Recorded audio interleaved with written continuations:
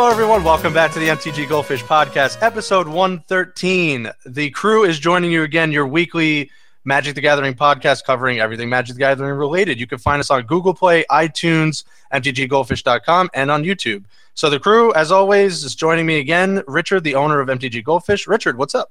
Hey, guys. What's going on? What's happening? Seth, probably better known as Saffron Olive, our resident jank brewer and all-around content creator for Magic the Gathering. Seth, how's it going, buddy? Good. What's up, guys? It's going well. And Chaz, as always, you're just covering everything Magic the Gathering related and focusing on the financial side of the game. On the docket for today, we're just going to jump right in. We have a few things to talk about. We have Modern Masters 2017 released, so we're just going to talk about, box openings and, the chatter on Twitter and if anyone went to pre-releases, just stories that we've heard. So everything just Modern Masters 2017, now that it's released. That will bring us into two Judge promos, Avacyn Angel of Hope and Homeward Path. Then we'll talk about a unconfirmed Amonkhet card, Dusk and Dawn. So you'll hear our thoughts about that. And that will bring us to Mine vs. Might. The full spoiler is released, the two deck lists. We get to see everything that's in the dual deck, and then we'll wrap things up with some fish mail. So, jumping right in, Modern Masters 2017, gentlemen, what do you think now that everyone has their hands on it? We'll start with you, Richard. So did anyone actually play Modern Masters 2017 this weekend? No. I did not. So I did not. I had the choice, but I played Modern instead because Well, I really didn't want to open the fetch land lottery at draft. Like I really hate it when, I got to pick that foil Goyf during draft. But at my store, there were 8 full pods that fired. So 64 Modern Masters 2017 players, a lowly 8 standard players. So standard was at 8 this week. And then, I don't know, like 20, 30 modern players. And I watched a lot of people crack boxes this weekend. I watched all the YouTubers crack boxes. I watched Seth crack boxes. I watched people my LGS crack boxes. And it wasn't as exciting as the spoilers would have had me believe. It was really like, are you opening fetch lands? Yes, no. And that was it. And then maybe someone got a foil Goyf for Liliana. But, I mean, it's just Tarmogoyf Goyf is no longer special. But I think the cool part is all the uncommons that were playable. So you had a ton of uncommons that are playable, which really made the bad packs feel better. But it's at the end of the day, it was just fetch lands 2017, and and it was weird that a lot of people just got like the full spread of fetch lands. Like I didn't see anyone with 4 Scalding Tarns, but a lot of people just got like 1 of each for 4 of the fetch lands. So I wonder if Wizards did something weird to balance the boxes. But yeah, fetch lands. And I was trying to dig for Burning Tree Emissaries. People were hoarding their commons like no tomorrow.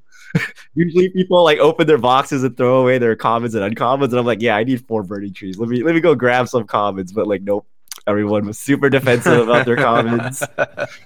So no free commons for me. But yeah, it was pretty sweet. A lot of people were hyped. Well, so much hype. I'll go into mine. Seth, what you actually opened a box on the YouTube channel. So what'd you think?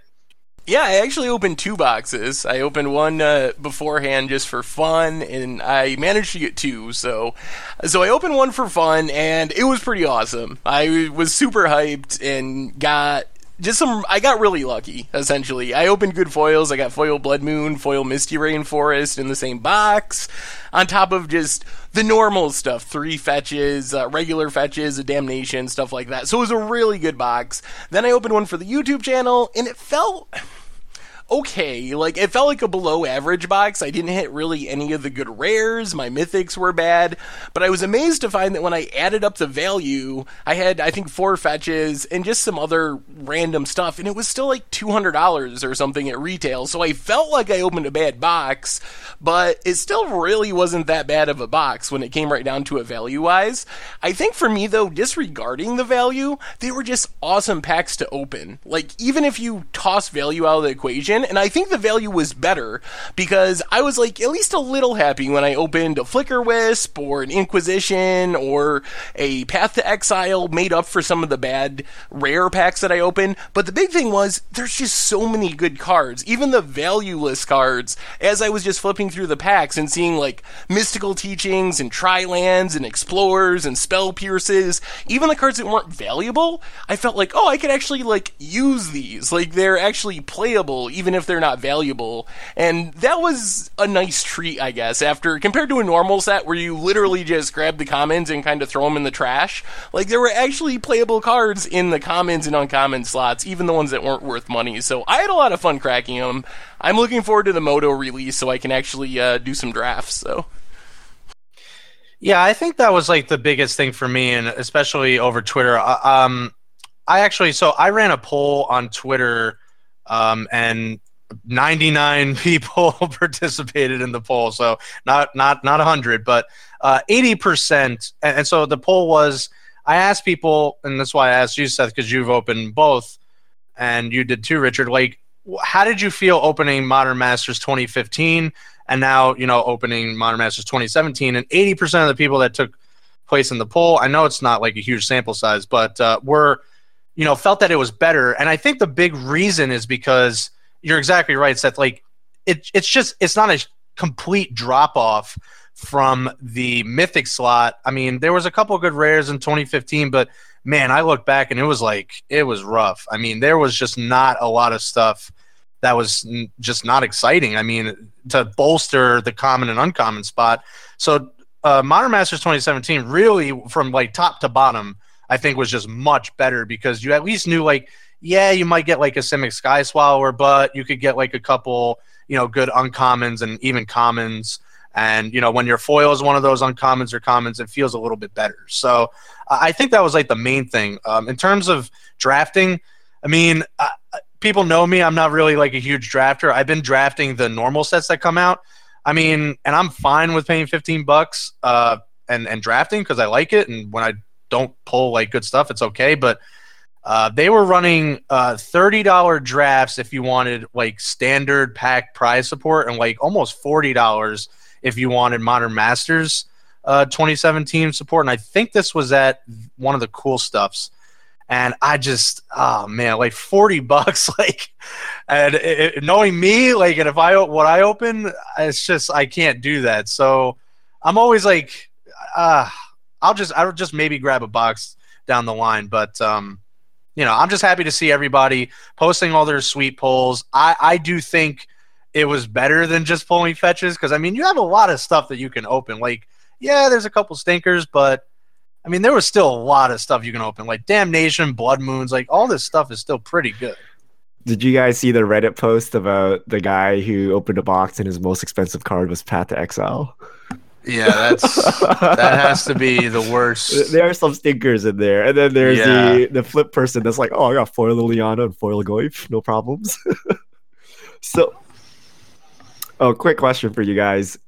Would you rather open 2 boxes of a standard set with the chance of a masterpiece or a box of Modern Masters? Given that they're roughly equivalent, 2 boxes of a standard set or 1 box of Modern Masters. And are we assuming that EV isn't a concern just based on the cards? Okay. Fun. Yeah, just for funsies. I would have more fun opening 1 Modern Masters box just because there's so many more cool cards compared to standard where like the commons and uncommons just usually aren't exciting, and Modern Masters kind of solves that problem. So I'd choose Modern Masters. Yeah, I think it has to be Modern Masters only because, I mean, not just for Modern, there's just like applications for more of these cards, like for other deck building, and you get that foil every pack. So I would take my chances with the foil of every pack than maybe getting a masterpiece. All right, so we should do away with masterpieces and just randomly insert fetch lands into our standard sets. Yeah, maybe. So getting down to it though, the variance was like, if you were one of those people that like, there were some really bad boxes, but I think overall people, I mean, I saw a lot of people all over the social airways and even like just talking to people that were generally happy with their purchase. And like I said, I mean, I think the average, I looked at the numbers, I pulled them from Reddit, that it's like 2 a box for fetch lands. But I mean, I think you're right, Richard, that they always ended up being like 2 different fetch, like they're always different fetches. But yeah, it for a lot of them, I know the average is 2, but a lot of them, it kind of looked like a cons box, right? Like you always pulled like at least like 3 fetches in like every cons box, which was like over the average. So I think everybody overall, like this is, I think the huge success is that just top to bottom, they kind of condensed like all that. They didn't just condense all the value in one rarity, that they kind of evenly distributed it, because you wrote that article, Seth, so I don't know if anyone actually went back to read the 2015 article that you did for the EV. And that's why I posed the question, because the EV was almost like direct, like literally the same. Yeah, I mean, the big deal is, and while there were bad boxes this time around, there were way more bad boxes last time around, because you were really at like the Tarmogoyf or Noble Hierarch. There were like a handful of mythics and a very small number of rares that were actually relevant at all, when I think there was just a lot more depth to this set. So even though there's always going to be feel bad boxes, no matter how good the set is, you can be the person that draws 10 lands in a row off the top of your deck, essentially the box opening equivalent of that. But I think there were way less bad boxes this time around, because the set just had a lot more depth to it. So even though the EV was similar, I think it feels better to most people because of the depth. And to that person, like obviously it sucks, but to the person who your best on, the best card in the box was a Path for Modern Masters 2015, the best card you could have hoped for, like if you weren't hitting any of the cards, was a Remand. So I mean, literally that's it. I mean, there was like your best card could have been a Mole Drifter. I mean, I'm serious. Like I look back, like, man, it was brutal. Like I didn't even know some of these cards. I was like, wow, where did they pull these cards from? So yeah, I think it was overall a great experience, and that's great to hear. I mean, that's really what it's about, is promoting Modern, getting people, and not even just Modern, like anything really, just promoting like these sets as, being successful like this, and people opening the product and overall being generally pleased with this. 8 out of 10 people, even in my poll, would have been happy. So I think that's really where you want to be. Yeah. The good news is I actually had a couple people ask me what they want, what they should play in Modern because of Modern Masters 2017 at FNM. So next week, we should see the influx of Modern Masters, the influx of Modern players from Modern Masters. So we'll see where Modern goes from here. Maybe it'll be hyped up. Maybe Wizards will add some coverage back in, or maybe they'll just leave it alone. But people, non-Modern players, are interested as well. So that's a good thing. Yeah. And again, I think, Seth, I don't know if you've been monitoring the prices at all. I mean, this is like the success that you want. Like the right cards are decreasing, where it's like Modern Masters 2015, yeah, there was some stuff. Like now, actually, you look back and there's like actually some really good stuff in there, like Mox Opal in the Mythic slots and stuff like that. But I mean, there was just like you had a couple cards, like Daybreak Coronet was just like a $30 card for no reason.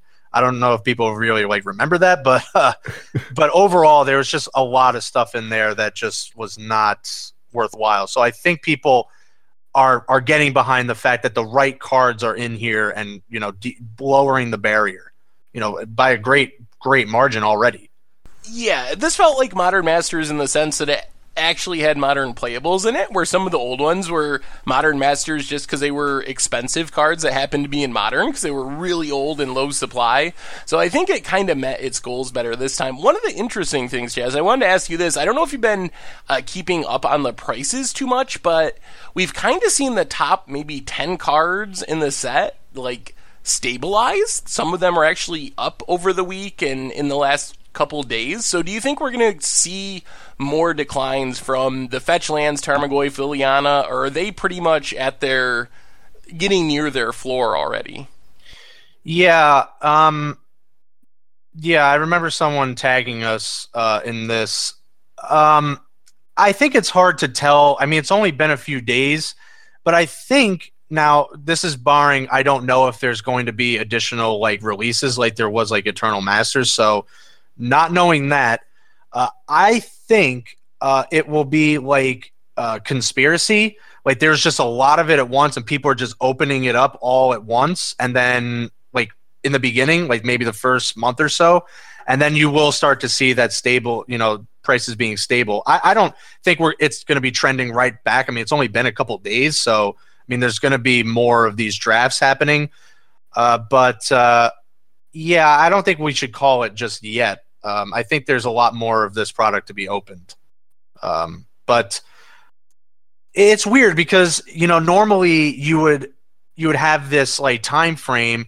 And we've looked at the previous Modern Masters. It's usually like 6 months or so, but I just don't know with this like second wave thing like Eternal Masters. Now, if that doesn't happen, I think it might take a little bit longer, but some of these big marquee mythics like have always just kind of dipped and then just kind of stabilized. But even if they're stabilizing now, I mean, there's still a pretty significant decrease. Oh, yeah. I mean, even if this is as low as the fetch lands and some of those really chase cards go, it's still a success. It's like half price of where they were pre-reprintings, which is great. So I don't know. Fetch lands in specific, I've been burned by them on Magic Online before when they have flashback drafts thinking that they're going to drop in price, and actually there's just so much demand for the fetch lands that they actually increase while the supply is entering the market, which sounds insane. So I don't know. I'm getting to the point where I'm starting to think we're not going to see much more of a decline from the top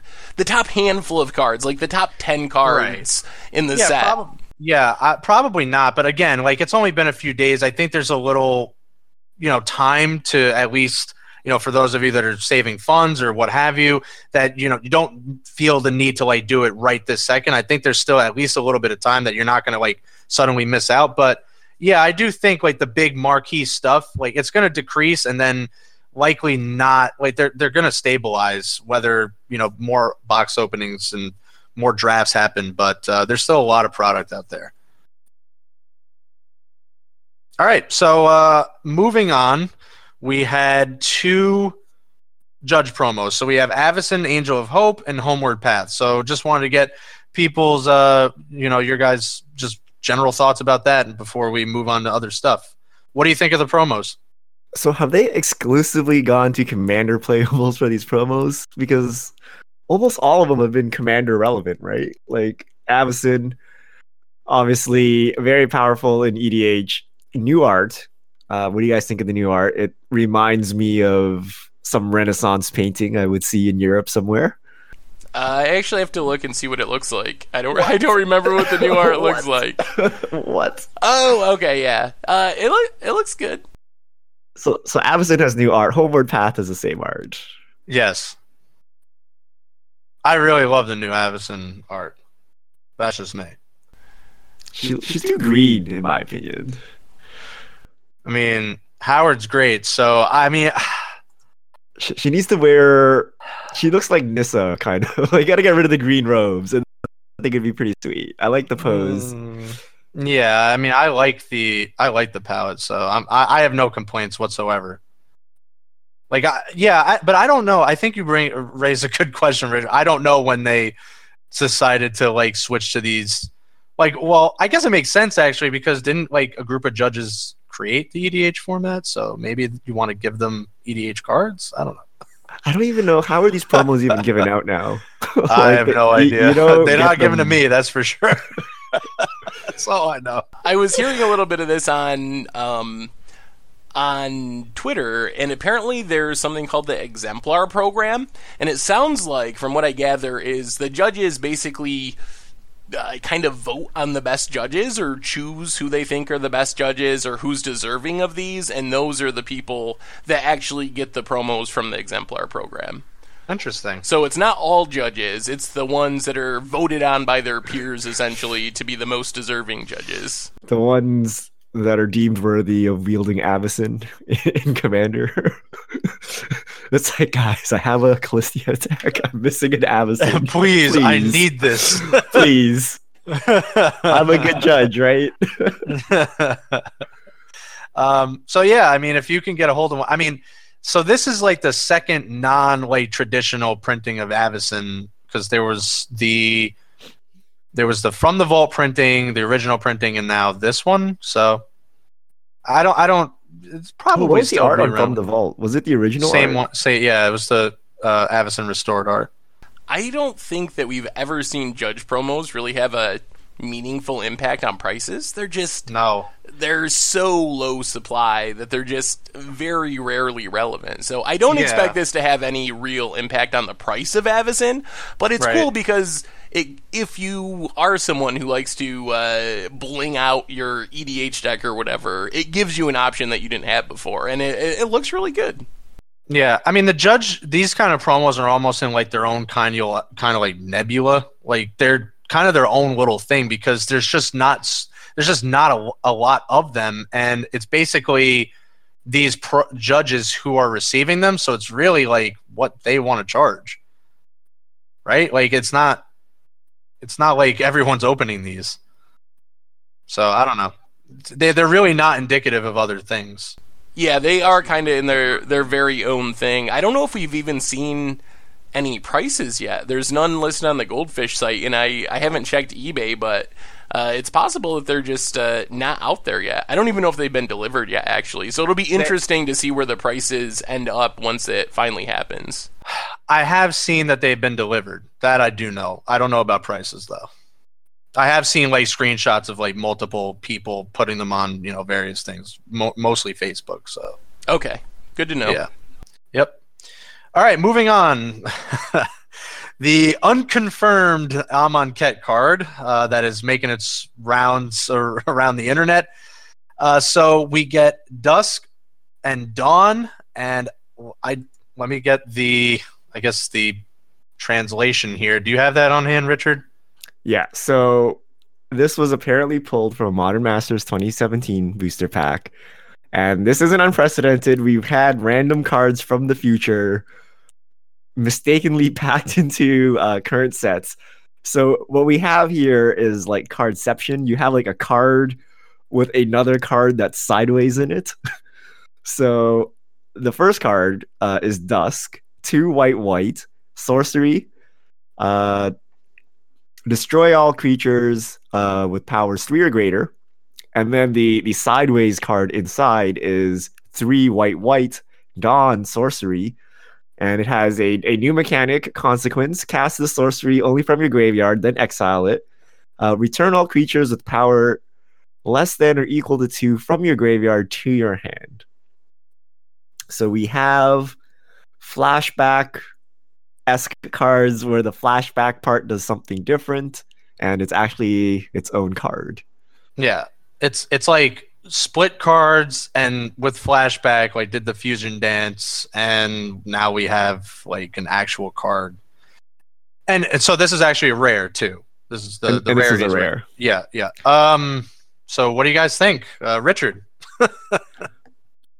I like it. I mean, it's a little weird. You're like, why is there a card in a card? And every time I see a split card, I immediately cower in fear because it's going to break the website.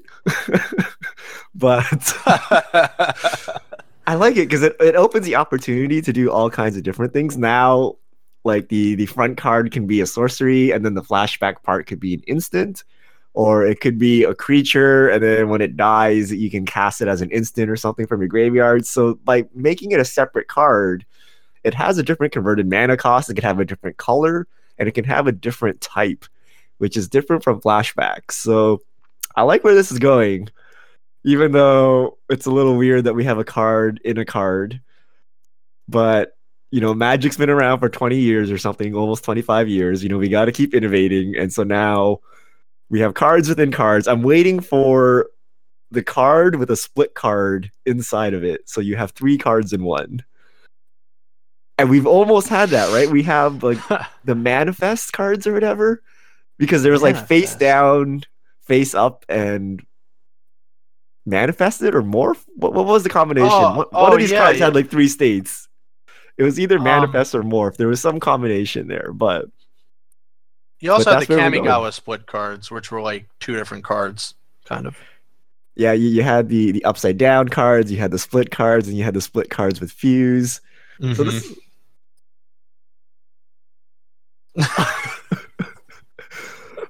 I need a card that's 5 colors, but each part of it is just one color. So like the front and back are like split. Seth, what do you think of this? Obviously it's early and we don't know all the ramifications, and Richard has sort of sold me on the idea that maybe there's some cool things that can be done with this design, but it is so inelegant and just so ugly looking. Like just the aesthetics of this card really bothers me. It just looks weird. There's borders everywhere. The art on one part is like really tiny, and I don't like how it looks. And it goes back, there was an article that Reddit found by Aaron Forsyth like 10 years ago talking about why they don't use a split card design more often for things like flashback and so forth. And it basically came down to it's really inelegant and it just doesn't look good. So we try to stay with the status quo as much as possible because it looks best. And that's my main gripe, I guess, with this card is I just think it's really ugly, and I don't know. The effect, whatever, like, it's the first card we've seen. Even if this one isn't super powerful, it's very likely there'll be powerful cards with the mechanic. Like, being able to flash things back from your graveyard for value is an inherently powerful ability, so I'm sure there'll be good ones, even if this one's not. I just don't like how they look. That's what makes it real, right? Yeah, that has to be real. Who would think of this? That is my theory. It's like when they have those true crime stories and they're like, if this was a Hollywood movie, you wouldn't believe it, so it has to be real. That's how this card is. No one in their right mind would make a fake card that looked like this because it's just too far-fetched. I don't even think you can like think this up. They went back to the Aaron Forsyth article. Imagine. Yeah, so again, it's unconfirmed. So the language was Portuguese, and these people, a few people from Reddit are claiming that they were pulled from Modern Masters packs. We know that that's pretty much like a boo-boo. Like, I don't think they really intend to do that. So there has to be some kind of mess up at the printing. But okay, so at first, like, you look at this and you're like, whoa, like, what is going on? And I was kind of like that too. I'm just going to admit it. Like, I was like, wow, this is kind of like weird. Like, I don't really think I like this. And then, like, yeah, between, what you said, Richard, like, there could be some really interesting designs. There could be some creatures that do this, like creatures that turn into spells or like sorceries that turn into instants or what have you. So that could be pretty cool. I just think the design I'm cool with. Like, I'm still hyped for Amonkhet. I think this is actually really cool in terms of design, how this can, play out and what we can see in the set. I just think there had to be something better they can do with the layout. So the actual layout of the card, because again, like just the art, I think the abrupt like change in direction is a little like, it's just not it's not appealing to the eye, but again, so I made a mock-up on Twitter. If, my Twitter handle's in there, you can go see that, maybe that's where they were going for it. So I kind of just did a very crude mock-up of, it sitting in your graveyard, and you can kind of flip it, and you have a actual full right side up card that's kind of just sticking out, almost like a tab in your graveyard. So I guess that makes sense. That so I can get behind the the ideas there. In terms of their design. My question for you guys is, granting that they can probably do cool things with this mechanically and in design, why wouldn't they just make this like a flip card or a Kamigawa split card or something where you can do the same stuff if you want to have a sorcery that becomes an instant or a creature that becomes a sorcery in the graveyard? Like, couldn't they do that with a design that is less jarring and just ugly?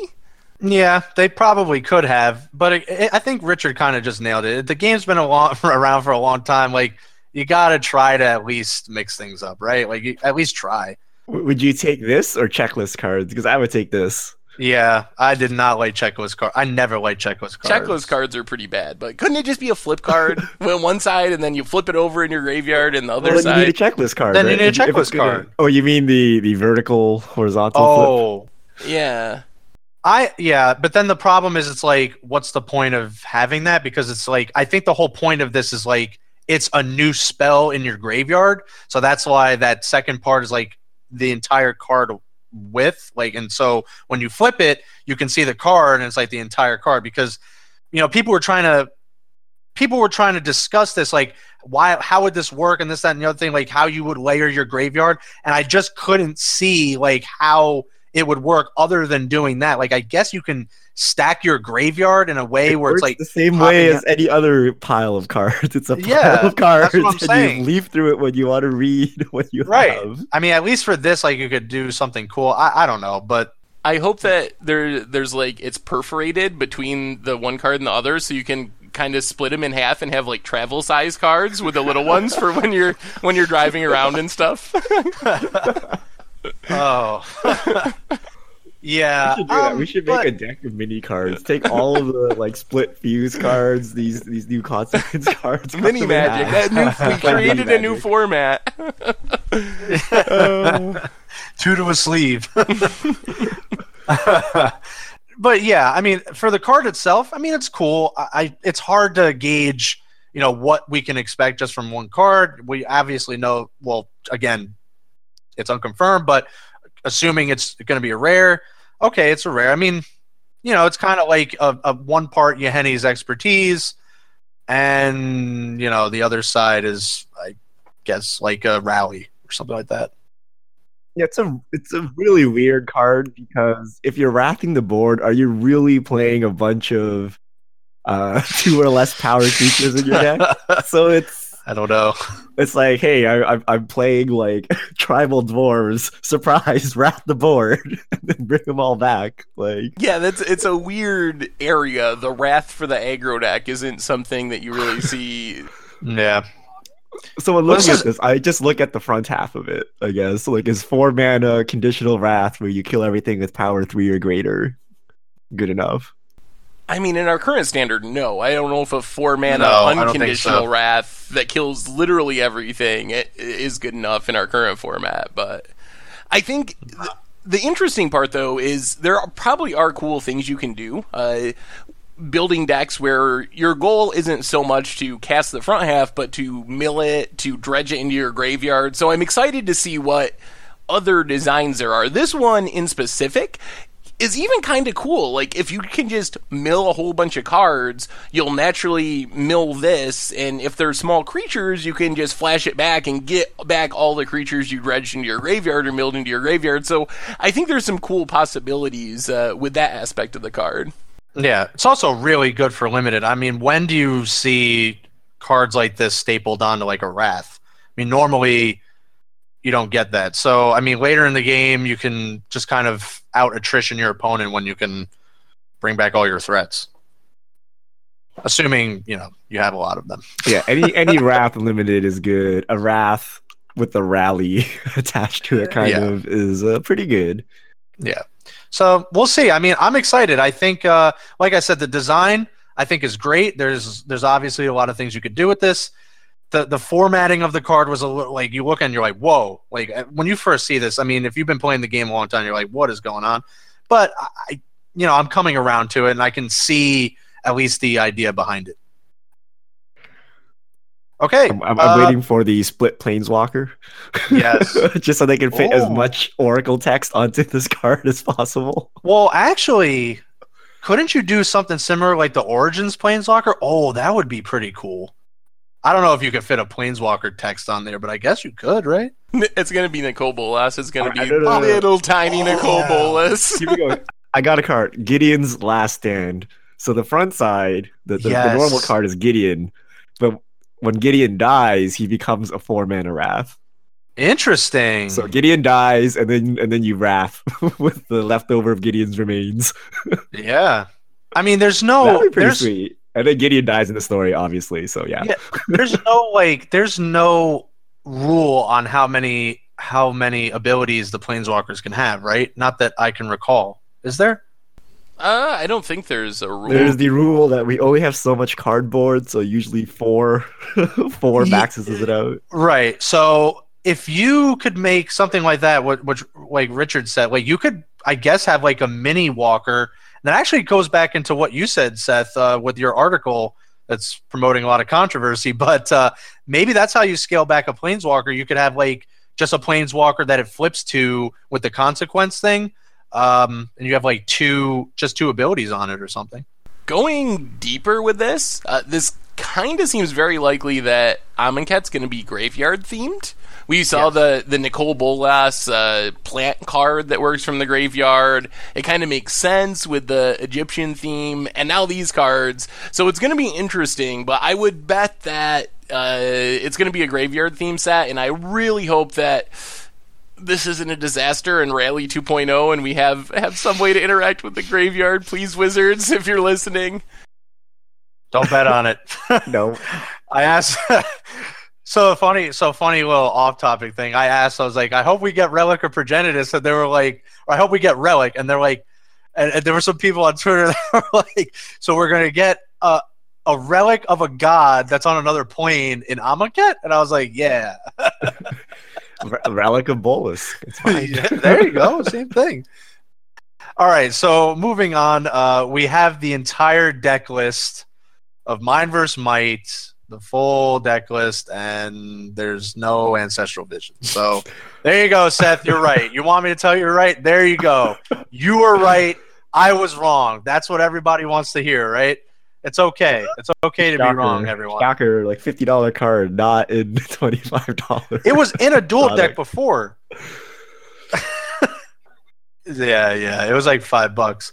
In fact, you know what? Now I'm actually surprised that there wasn't any Greater Gargadon in there. Now I'm like actually like legitimately perplexed that there was no. It's a Spellslinger deck, so it makes sense that they went in that direction. I mean, the decks look all right. Some people mentioned that they increased the price because they were going to be better decks, and I don't know if these strike me as significantly better than past ones. Maybe they are, but I don't know. I mean, the decks are fine. The chase card is Beacon of Tomorrows, essentially, is almost $10, but that's kind of because it's really old and never been reprinted, so it's one of those cards that probably shouldn't be $10. It's just old and casual staple, but I don't know. They seem reasonable, but not significantly more exciting than past dual decks that I've seen. So can I buy 2 of these and make Modern Storm? No. It looks... you got a bunch of I don't know. You got Empty the Warrens. You got Goblin Electromancer. Or you have three Rift Bolts. You have 3 Rift Bolts. That's pretty good.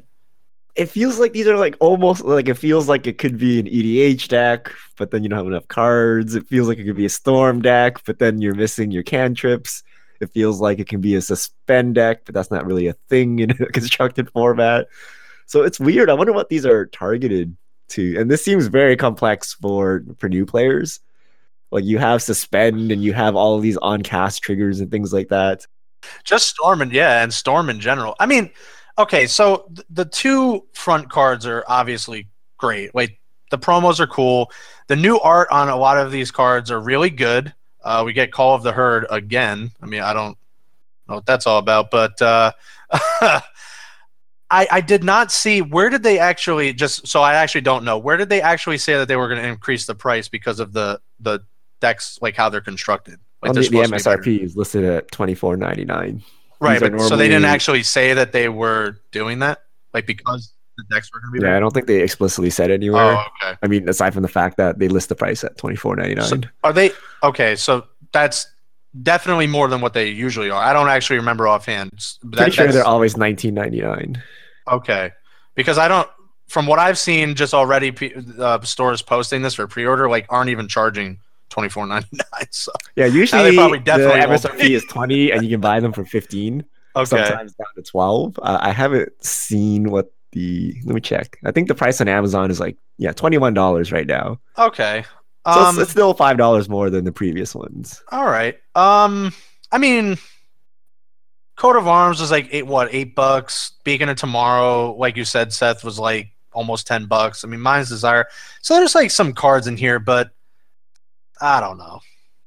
I don't know. If you're going to play with them, I'm sure they're probably fine, and $20 or whatever it ends up being to battle some duodecks against your friend, it probably isn't a horrible deal, but I don't see anything that makes me think, oh, I can like buy these for a profit, or it's going to be worth it for me to buy these because of MTG finance purposes or anything. No, definitely not. I mean, like I said, some of the new art is interesting. I like don't offhand, like Guttural Response, I don't think was even like a thing.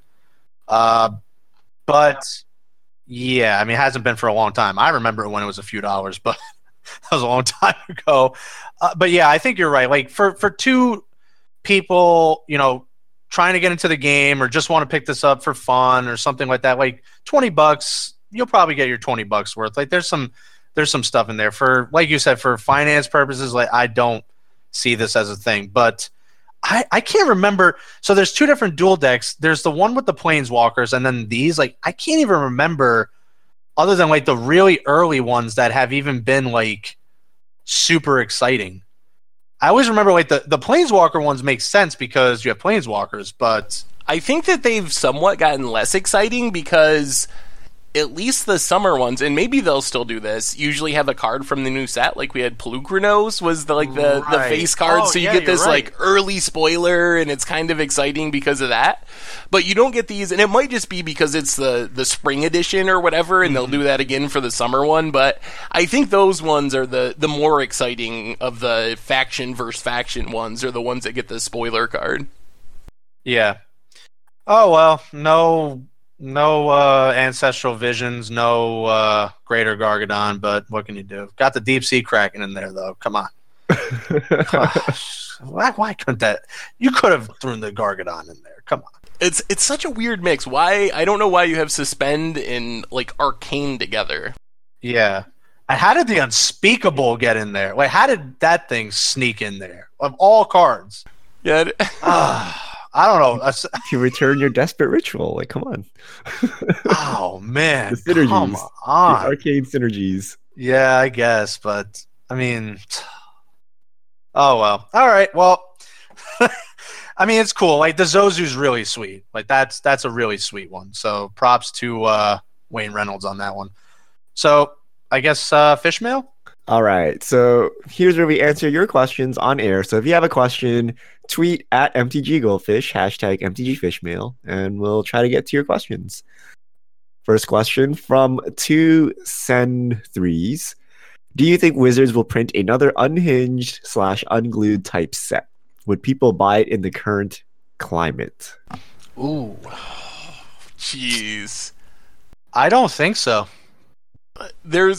If you follow Marrow in his blog, I'm pretty sure his life's goal is to make a third unset, but he can't sell the hierarchy at Wizards on it. So I don't think it's going to happen. But if you want to unset, email Wizards, make it happen, because that's what Marrow has told his followers. Like, if you want to see this, get in touch with people and tell them that you really want to see it, because he really wants to do one, but everyone else is unsold on the idea. Yeah, something doesn't jive with me here. If Wizards says Commander is one of their most popular formats, you know, casual kitchen table format, why do they not make an unhinged/unglued set? Like, this is what it's made for, playing these weird cards that do weird things in a casual setting with your friends while you're having a beer, right? So I'm ready for an unhinged or an unglued. I'm ready for some more full art lands if they want to throw that in as well, but I like those weird cards where they just have weird mechanics that you would never seriously consider for tournament Magic. And it's a casual environment, so like, why not? So, question, Richard, would you buy a box if they made an unset? I would buy singles. I would buy cards to put in my commander deck. I would love to play with unglued and unhinged cards in my commander decks. I wonder if they could make a unglued or unhinged set that was actually commander legal. I think that's like the sticking point is it's not legal in any format. So if they could somehow keep the flavor and the funniness, but make them real enough that you could actually play them someplace outside of literal, completely casual kitchen table, no rules. But Commander's not even sanctioned, so like, what does it matter as long as you and your friends are cool with it? Yeah, I guess you can like house rules it or whatever, but I don't think you could show up to your LGS to play Commander with it. You'd probably get yelled at by someone. And I think this is like the current climate. Like, yeah, they were fun. I actually remember the very first or so Unhinged, and then there was, what was it? It was Unglued and Unhinged, right?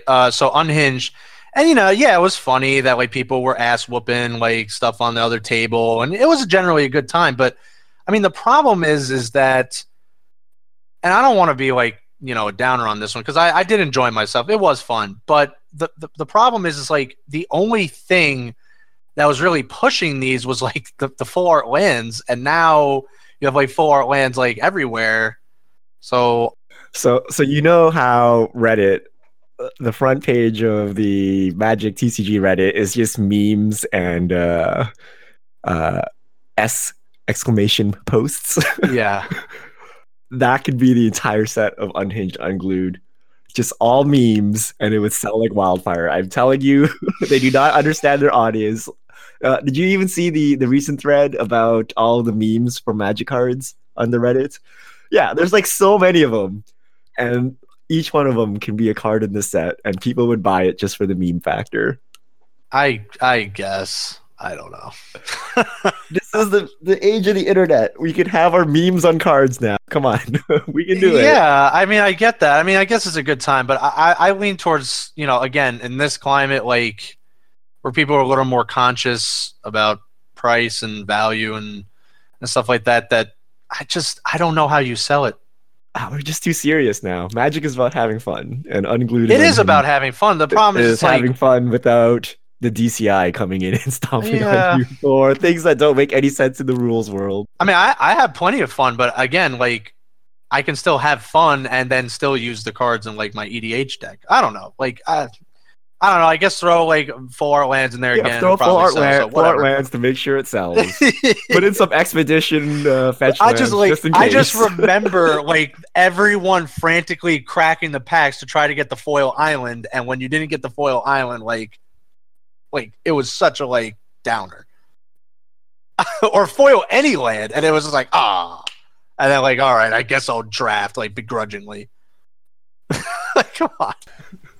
I wonder if there's a way they could just do it instead of an actual product, and maybe it wouldn't be worth it, to just do like a league at local game stores or some sort of like special event that had it. Because I just don't know if it's financially viable as far as people buying booster boxes and stuff for this. I don't know if the market's there, but I think there would be a market for like, hey, show up on this certain day and do a pre-release type event for a new Unhinged or Unglued set. I think that would probably work, but I just can't imagine going to my LGS and be like, hey, here's $100. Give me a box of Unhinged or Unglued, please. You know what? I solved it. Just put a foil land in every one of the packs. There you go. Just do every pack comes with Jace the Mind Sculptor. Do what I said, and just you get a land, and it's also foil, and then there you go. You got at least like the pack back, so whatever. Or like half the pack, and then you don't feel as bad. All right, so I solved it. All right, next question from T Laser. Are Guildgates and Tri-Lands first pick worthy for Modern Masters 3? I thought they'd cycle back to me, but they never do. Seth, you're the only one that drafts Modern Masters. Is Mana Fixing worthy of a first pick? I'm waiting for the release on Moto to actually start jamming events, but I assume that at least the Tri-Lands, I don't know if I'd say first pick worthy. I don't think I would take those over most of the rares or the other bomb cards, but when you get to the like 3rd through 6th pick range, especially in this set, which is kind of based on 3 colors, multicolor, then I think you would start looking at Tri-Lands and stuff. So not first pick, but I don't think you're going to expect the good fixing to come around the table. But of course this is in the dark because the set's not on Moto yet, and I'll know more in a week once the drafts have fired. All right, next question from Raphael Simonelli. Thoughts on Planeswalker decks making Rest in Peace / Pithing Needle standard legal?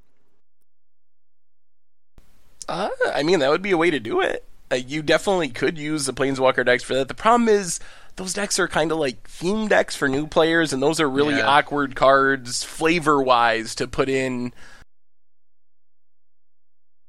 But what's the advantage of putting it in the Planeswalker deck? Why don't you just put it in the standard packs? Because they're released at the same Yeah. time, right?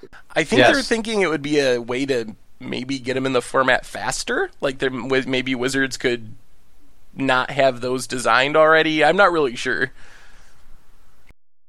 Yeah, it's like a way. Like remember the core sets did stuff like that. Like there was like cards that were technically legal but not in the Yeah. booster packs. So it preserves the draft environment, but Right. I'm not sure that Rest in Peace or Pithing Needle would totally hose Yeah. your draft environment. And then if you talk about having an issue with those Planeswalker packs, you have like legitimate cards in there. I don't know. All right, next question from Danny Sims Music. What if Wizards suspended cards from standard instead of banning? So ban for 3 months. Ban until 3 months after the Pro Tour. Yeah.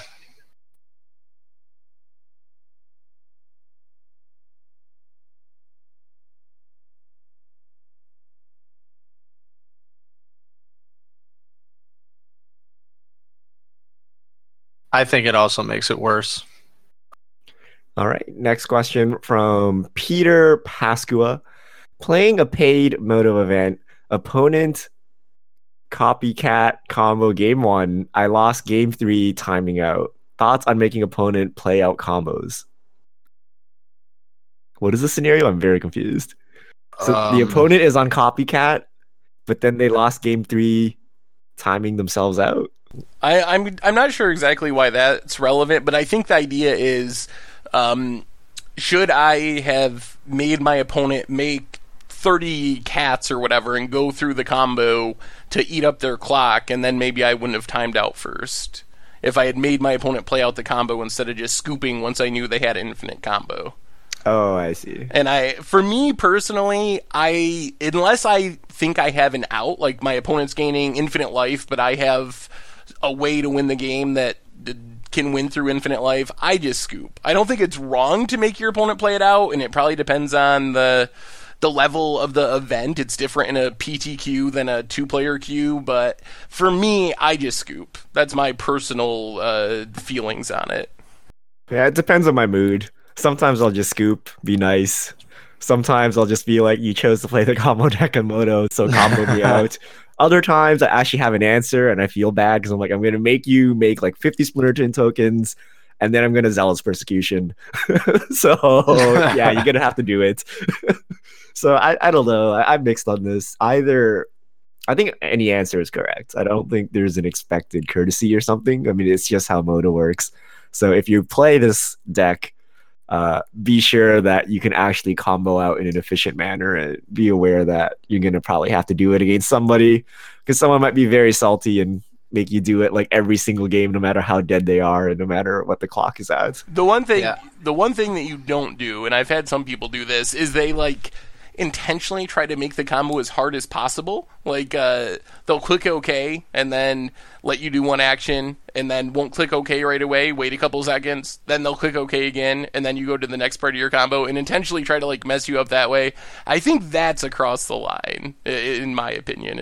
Oh, so they don't F6, but they just put random stops in when they decide to respond to your action. Yeah, to either like make it so you can't just smoothly click your buttons to eat up time, or maybe to try to get you to misclick because there's this herky-jerkiness and maybe you double-click thinking you're just going through your loop when really it's still their priority because they didn't click OK yet. So don't do the weird manipulation stuff, but if you want to make people play it out, that's up to you. Yeah. I think it also, like, for me, it depends on the combo. Like, if it's something like Splinter Twin and like the Pestermite or the cat stuff, like that's like one thing. But if there's something legitimate, like you have that the player has to go through the motions and has the potential to mess it up, then I'll let them play it out or show me enough that you know what you're doing. But other than that, like, yeah, it's a scoop. But for me, against me, not that I'll ever be playing the combo decks other than like the easy stuff, but definitely make me go through the motions because I probably will mess that.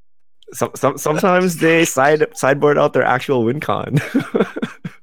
Like, oh, where's the tendrils? Oh no, Right. the tendrils not actually in my deck. What happened? So what? Hey, I think the biggest thing for me is I'm just impatient, and I would rather, maybe there's a 5% chance that I win, but it's not worth me sitting here for 10 minutes while you eggs me to death. Probably, I'm just gonna. I would scoop in a grand finals of a pro tour. I mean, if it's, I'm cool with that. Hey, the 30,000 I lost, as a loss is a loss. If I scoop now or scoop later, what's the difference? It's a loss. All right. It's a loss. Next question from Darkness Zora. As I like to brew in Modern, what are some of the best answers to the current meta to have in the main for a green-white deck? It's a very broad question. Scavenging Ooze.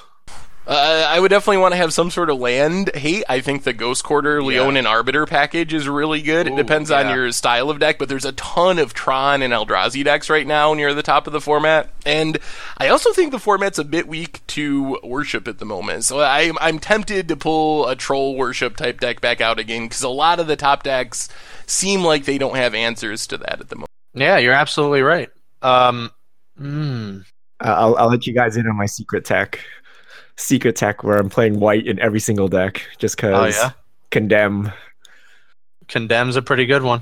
Condemn, you just wrap the board of Death Shadows. And it's a 1-mana removal spell, and it's pretty sweet. Usually the life doesn't matter, and if they have like 2 Death Shadows and a Goyf and hit you with a Goyf or something, you can just Condemn the Goyf, killed 2 Death Shadows, and get the old 3-for-1 with 1 mana. You can get some sweet ones with Primal Command the same way, because you can make target player gain 7 life, so I've definitely 2-for-1 some Death Shadow players by forcing them to gain life. Primal Command, yeah. Have you actually seen the Jund list? What was it, the Kabu Predator? Oh yeah, I think that was Kabu Predator. With Burning Grove of the Bird That Wolves? was someone was playing that Jund. Someone was streaming that. Yeah, Tom Ross. Yeah, that's right. Devour Flesh. Devour Flesh is an awesome card. Yeah, I love that Condemn. That's really good, Richard. There's a lot of weird cards you can play now just because Death Shadow is a thing, and the downside of your opponent gaining life is suddenly an upside. So. Yeah, so go ahead. All right, next question from JJ8907. Which Modern deck would you recommend? Black, white, or blue-white hate bears? I like slow, grindy matches. Then I think black-white is the way to go. What is blue-white hate bears?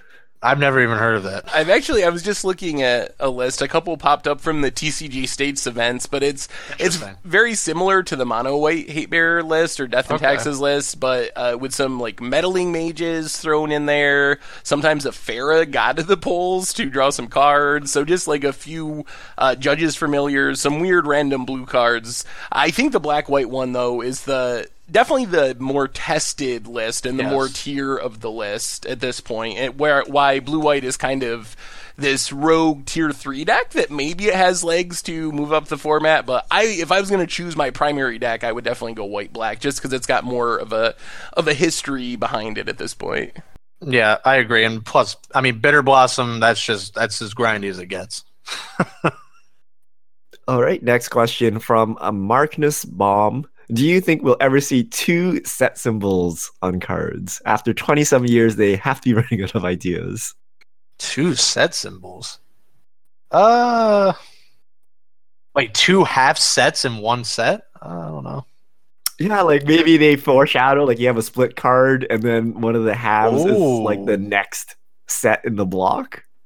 Or maybe a literal flashback where like the card inside is an old reprint. And that would be interesting. I like that idea. Although it depends on what card it is, but what's that card? Oh, that bottle or whatever that destroys all cards from the Arabian Nights. Bottle of City in a like Bottle. What if you had cards like destroy all cards from Amonkhet, and then you just randomly have cards with the Amonkhet set symbol on them? I can see something like this happening, as weird as it sounds. Like, they are running out of design space, and maybe they start bringing sets into it. Because they did it before with the Arabian Nights stuff, right? Yeah, I I don't know about that. I don't know. I mean, yes, maybe they could, but I don't want them to do that. That seems pretty forced and cheesy as far as a mechanic of a set. Well, what about like hybrid rarities? You're a mythic common. We apparently already have those, if you believe some people, because how the sheets are printed. That's a mythic uncommon. Fatal Push. Wizards doesn't print them like a normal uncommon. Oh no, yeah. It might as well be a rare. They've already combined so many. They combined the mana symbol. If I told you 25 years ago that you'd have a thing called blue-black mana, or you have a thing called blue/pay-to-life mana, you would have been like, you'd be laughed out of the lunchroom. Now you're like, you can have a mythic uncommon, and you can have an Amonkhet / Hours of Devastation card. Maybe it's time to come. It just seems so parasitic. Like the mechanics that are based around a set, like by their nature, have to be parasitic. I mean, I don't understand what that would do. Like, how do you have tiers of a rarity? All right, no. How about this? Okay, so you have a card in Amonkhet. Okay. And it has a new mechanic called Foreshadow or something. Okay. And the Foreshadow is the split card inside, and it's a card from Hour of Devastation. Ooh. Okay. And that card will be an Hour of Devastation, but it gives you a glimpse into the future set. And somehow mechanically and storyline-wise, it plays into this. You know what? They could do. Maybe they could do that, and that's how they're. So they're not locked out for like 2 years to get their hate cards in there. They could just do that.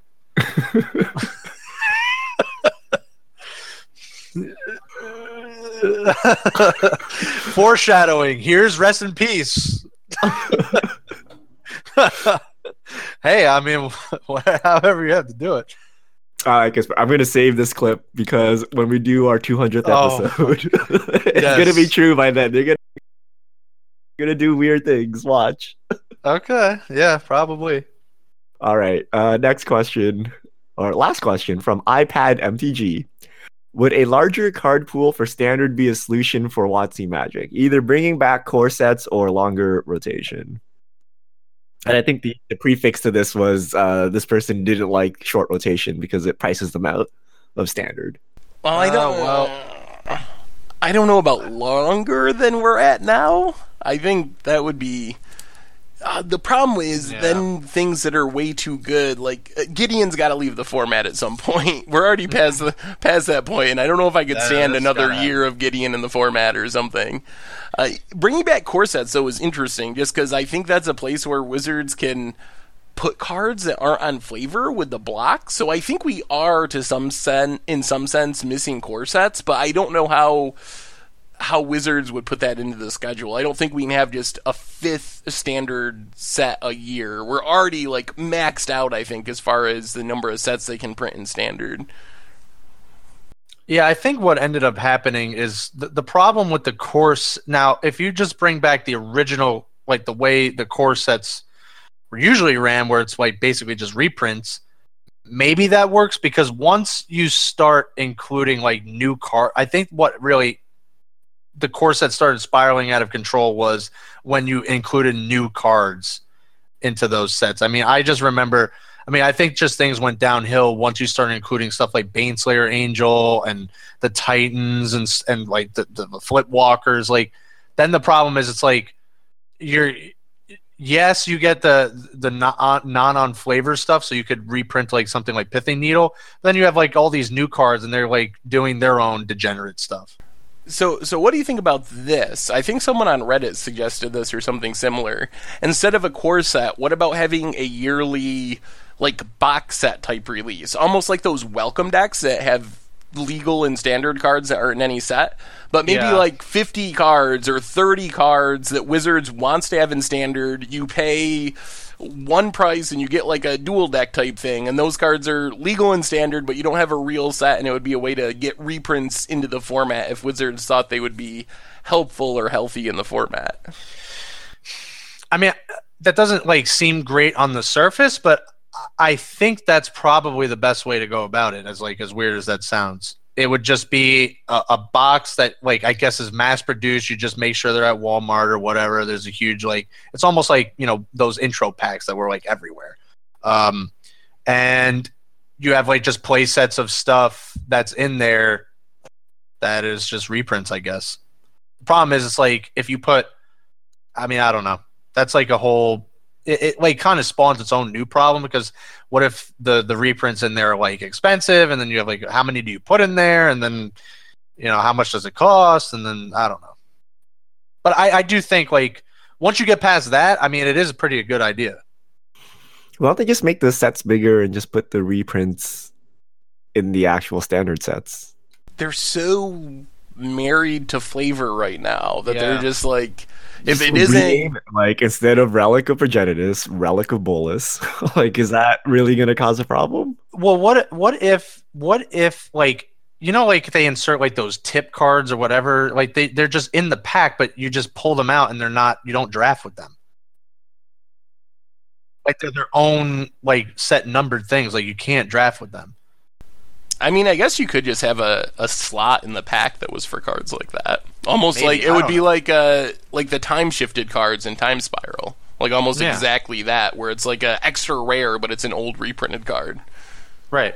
And you just don't draft with those. Like you just pull them out and you put them to the side and you just don't draft them. I don't know. I think there would be some cases where, I mean, it wouldn't matter with Relic of Progenitus, but I could imagine cards that you wouldn't want 8 of to be legal in Modern, for example. Yeah. Like a functional reprint of Lightning Bolt would probably be a really bad idea with I mean, I guess that's a generic enough of a name that it wouldn't really matter, but I don't think you could have Bolt of Bolus and have it be the same text as Lightning Bolt without messing up Modern.